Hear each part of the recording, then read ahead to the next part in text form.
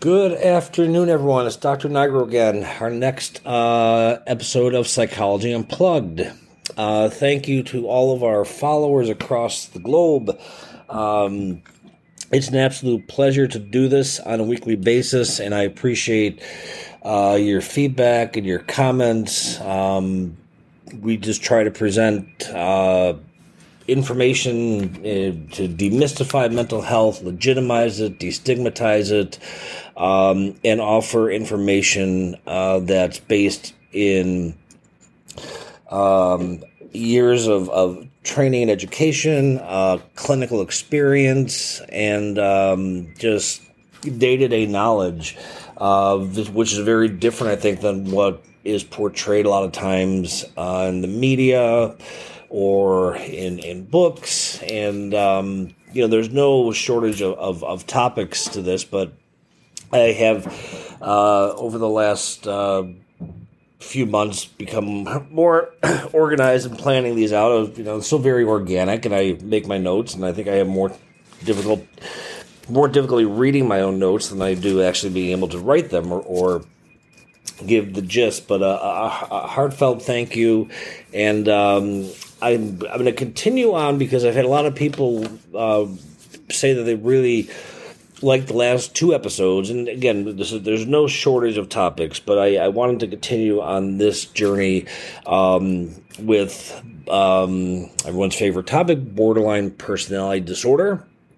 I do like, so the last two episodes, I kind of used the conceptual framework from the authors of Stop Walking on Eggshells, how again, these are non-clinical terms. You will not find these anywhere in any of the psychiatric diagnostic manuals or relevant peer-reviewed literature.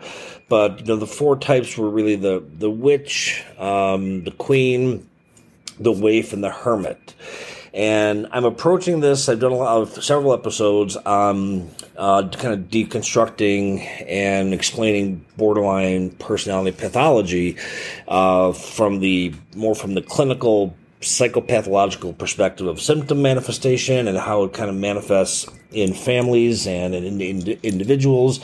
And now I'm kind of shifting a little bit in terms of individuals who are in relationship with someone that has borderline personality disorder, whether that be a parent, a child, a spouse, a sibling. And what we're going to do today is Mia Kirschenbaum had suggested that, when you look at relationships, not to do kind of a pros and cons list, but she really recommended kind of diagnosing your relationship. So today we're going to focus on diagnosing the relationship if you are in a relationship with somebody with borderline personality disorder. All right. So these are questions that the authors have put together, and I'm going to explain them to the best of my ability, and I've added and modified them to give a little more context and bring them a little bit more to life. So these are the questions that you would want to answer. First, when you think about the times when things were the best, had you settled into a period of real intimacy and knowledge about your partner? Was there truly a connection and a bond, and you saw this long-term trajectory of happiness? Or were you still in the putting on your best face stages, which we all do in early phases of the relationship? We show the best sides of ourselves, hopefully.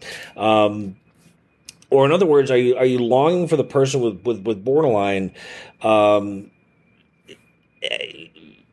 I guess, in other words, are you longing for the person your borderline actually was, or the person that they were pretending to be?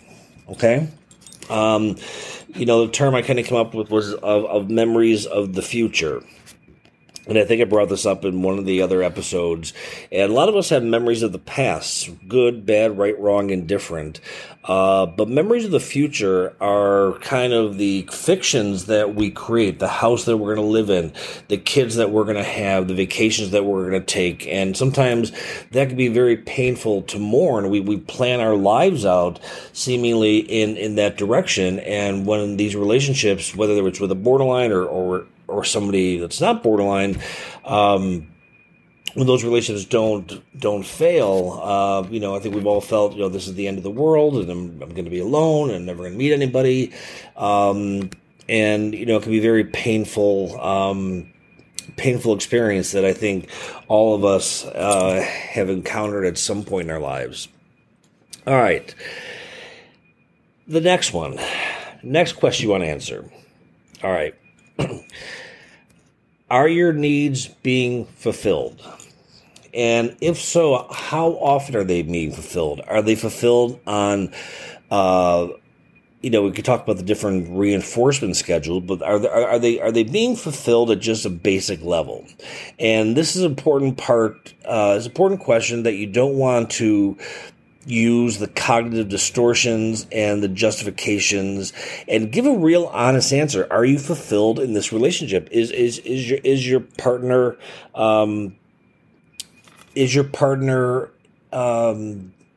fulfilling your needs? And it's important that you believe that if you're in a relationship with somebody with borderline personality disorder, that you have a right to have your needs fulfilled. Now, but we can't expect our partners to fulfill every single need. I mean, I will never be able to give Julie 100%, but I do my best to give her as close to 100% as I can. I know she does the same as well, but the human factor, and we are frail, and we are vulnerable, and we are imperfect at times. Third question, has there been more than one instance of physical violence toward you or any children? And if this is true, I would definitely advise you to seriously consider leaving. Or put together a safety plan. When physical violence happens, and given the emotional volatility of borderline relationships, there's no excuse or justification, whether it's a borderline relationship or a non-borderline relationship, for physical violence. You don't put your hands on your partner. That just simply a never do. The third question you want to ask, take a coin from your pocket and flip it. Heads you stay, tails you leave. Watch the coin fall, and now stop and close your eyes. Before you open them, pretend it's heads. How do you feel? Pretend it's tails. How do you feel? You can do it physically. You can do it actually do it, or just do it metaphorically. But I think the important thing is to get in touch with how do you truly feel, and not give a rationalization or a justification or some sugar-coated answer, because, in really diagnosing the relationship, we have to be precise. In diagnostics, my job is I have to be precise, not close, not someone in the ballpark, but I have to be exact. It's this, it's this. It's not this, it's not this. So I think it's really important that, what if say heads means you stay, what's that going to look like? If tails means you leave, what's that going to look like? And this is an honest conversation that you're having with yourself. The next question, does your partner seem so deliberately, right here. All right. Does your partner seem to deliberately avoid giving you what you need, even the smallest things? And if so, they may have an above-average need for power and control. And this can get really old really fast and can really destroy intimacy. They could, hold sex over you, hold affection over you. And it could also, it could start to, I've worked with people and they start to question their own sanity of like, I don't get it. Everything was going great. And then, again, because borderline pathology is really about psychological survival, any perceived threat, they can use, and again, please forgive me if I'm reducing people to they or borderline. It's just for the sake of conversation. But I have the utmost respect for the integrity and, the intricacies of this form of pathology. Next question. Has this relationship progressed to the point where you feel invisible or humiliated? Almost all the time. Does the borderline shut you up when you want to talk about things that are important to you? And is your self-esteem so tiny that a police dog couldn't even find it? You don't need a professional to tell you this if your relationship is toxic. And I think sometimes people who've been in relationships with people, multiple relationships with similar people that may have had borderline or characteristics or features of it, it's kind of called repetition compulsion, where you almost become so numb and inoculated to it that, I don't think everybody always sees the relationship as toxic. And, when you get into that pattern of abuse, it's very easy for individuals in relationship with borderline to personalize it and take responsibility and make excuses and lie to themselves, lie to family, lie to friends. And so the next question is your partner a habitual liar? Would they rather lie than tell the truth? And does this get you to the point where you become cynical? And I think it's pretty hard to stay in a relationship where you don't know what to believe. And, George Costanza from Seinfeld said it best, Jerry, remember, it's not a lie if you believe it. And I think George lived his life like that. I'm not saying he's borderline, but I think this is a question that, can be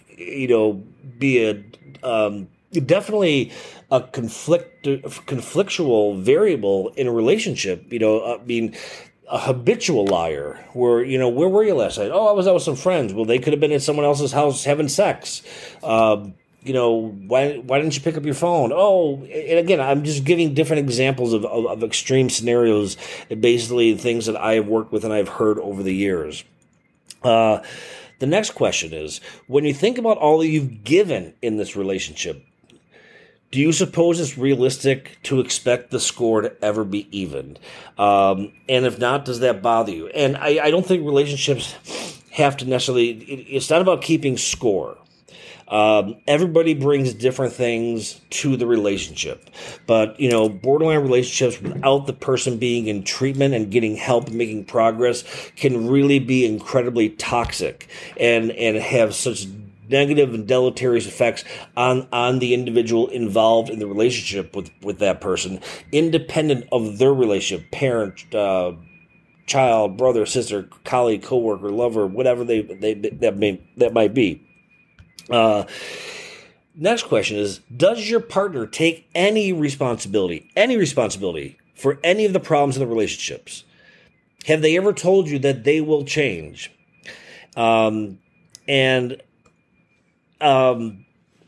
It's better, I've heard it over and over again. I promise I'll change. Well, have you made the phone call to get into therapy? Have you made the phone call to get a neuropsych eval? Have you taken proactive steps? One of the questions, I'm just going to jump ahead, that I wrote down is, remember, actions speak louder than words. Talk is cheap. My mother used to say all the time, talk is cheap. And, if someone is not uncomfortable enough to begin the process of getting involved in psychotherapy, my perspective, cognitive behavioral psychotherapy is the avenue to pursue. Ask yourself, how many times has he or she said that? Yeah, I won't do this again. Oh, I promise I'll change. And this is, I think, what keeps people hooked into the relationship, because when it's good, these relationships are great. They're high energy levels and exciting and engaging, and a lot of hypersexuality and partying and genuineness, and then that abandonment for whatever reason creeps up, and it becomes if you're dealing with go back to the subtypes of the witch and the queen, hell hath no fury, like a borderline scorned. So, ask yourself, do they take any responsibility? And if they take responsibility, do you believe that there is sincerity to it? Do you believe that, I'm sorry? Or are they just placating you? I've said this before, there's only one reason why people change, and it's not because they want to, have to, need to, are supposed to. A judge, a partner, a teacher, probation officer is telling them to change. People only change when they are uncomfortable. But they get from a psychological, psychiatric perspective, and they get to a point of saying, I'm tired of thinking, feeling, and acting this way. That is the only way somebody will begin the process of change. A next question, have you fallen into the waiting trap? It's like being in an elevator. 3 seconds turns into 3 minutes, turns into 5 minutes, and 5 turns into 10, 10 turns into 30. Same thing with these relationships. If you're like in the marriage trap, you're waiting 1 to 2, 3 years. Before you know it, 3 years is going to be 30 years. Because, people just have become numb and used to this. And if your self-esteem is in the toilet and you're now viewing this relationship as being toxic, you're more likely going to stay, and the borderline can easily beat you down. And if you think that by staying is going to help, it's actually doing the opposite, because you're basically allowing and giving permission for this behavior. So if you allow your partner to punch you in the face or burn you or spit in your face or whatever, if you allow that, why would that person change if there's no consequences for it? And sometimes the consequences have to be at a magnitude that you may not want to pursue. But, if you're in the relationship, and I'm talking again from people who are in relationships with individuals with borderline, you do not deserve their toxicity, and you are not responsible to be their treatment providers. Another important question, if you're in a relationship with someone with borderline personality, is give yourself a reasonable date for them to make change that you've requested. Hey, I'd like you to, next 6 weeks, can you at least get a therapy appointment? If you give it's not an ultimatum. And I think, using I statements, it's like couples therapy 101. As soon as we say you need to you need to go to therapy, it's like, oh, okay. It's like putting the brakes on, like, no, it's not my issue, it's yours. But it's not unreasonable to come up with a date to say, in 6, if you say you give the date in 6 weeks, like you to make at least an appointment for therapy, and they haven't done it. The reality is, honestly, there's a good chance they never will. And if they do, say you decide to leave and you say, I've had enough, I'm tired of this, I can't be in this relationship, and then they say, I made a therapy appointment. That's called reactionary change. And you have to look at what's the motivation. Is the motive, why are you going to change now? Is it only because there was a consequence? And, when things settle down and it goes back to that seemingly, it's a, what's the word I want to use? It's a temporary hiatus from the volatility. But rest assured, it's going to go back into the volatility, whether it's, something that you may have done or have not done or somebody else. But, if you're in the relationship, you're going to be the target of the borderline individual's rage.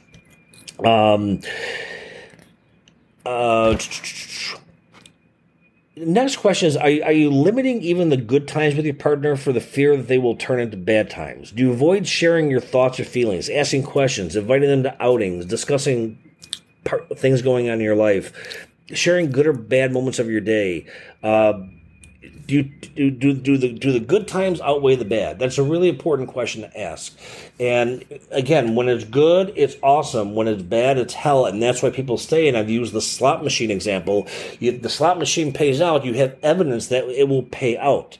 So why it's difficult for individuals to disengage and leave the borderline relationship is because it does pay out at some point, but that payout is usually at the juncture of when they feel that person is going to abandon them, or they're going to leave them, or they're going to hurt them in some way, whether that's true or not. But that is the crucible of living with borderline personality disorder and the cross that these individuals bear is intense fear of survival. But that does not justify the behavior, and that it does not justify allowing these individuals with this pathology to destroy your life.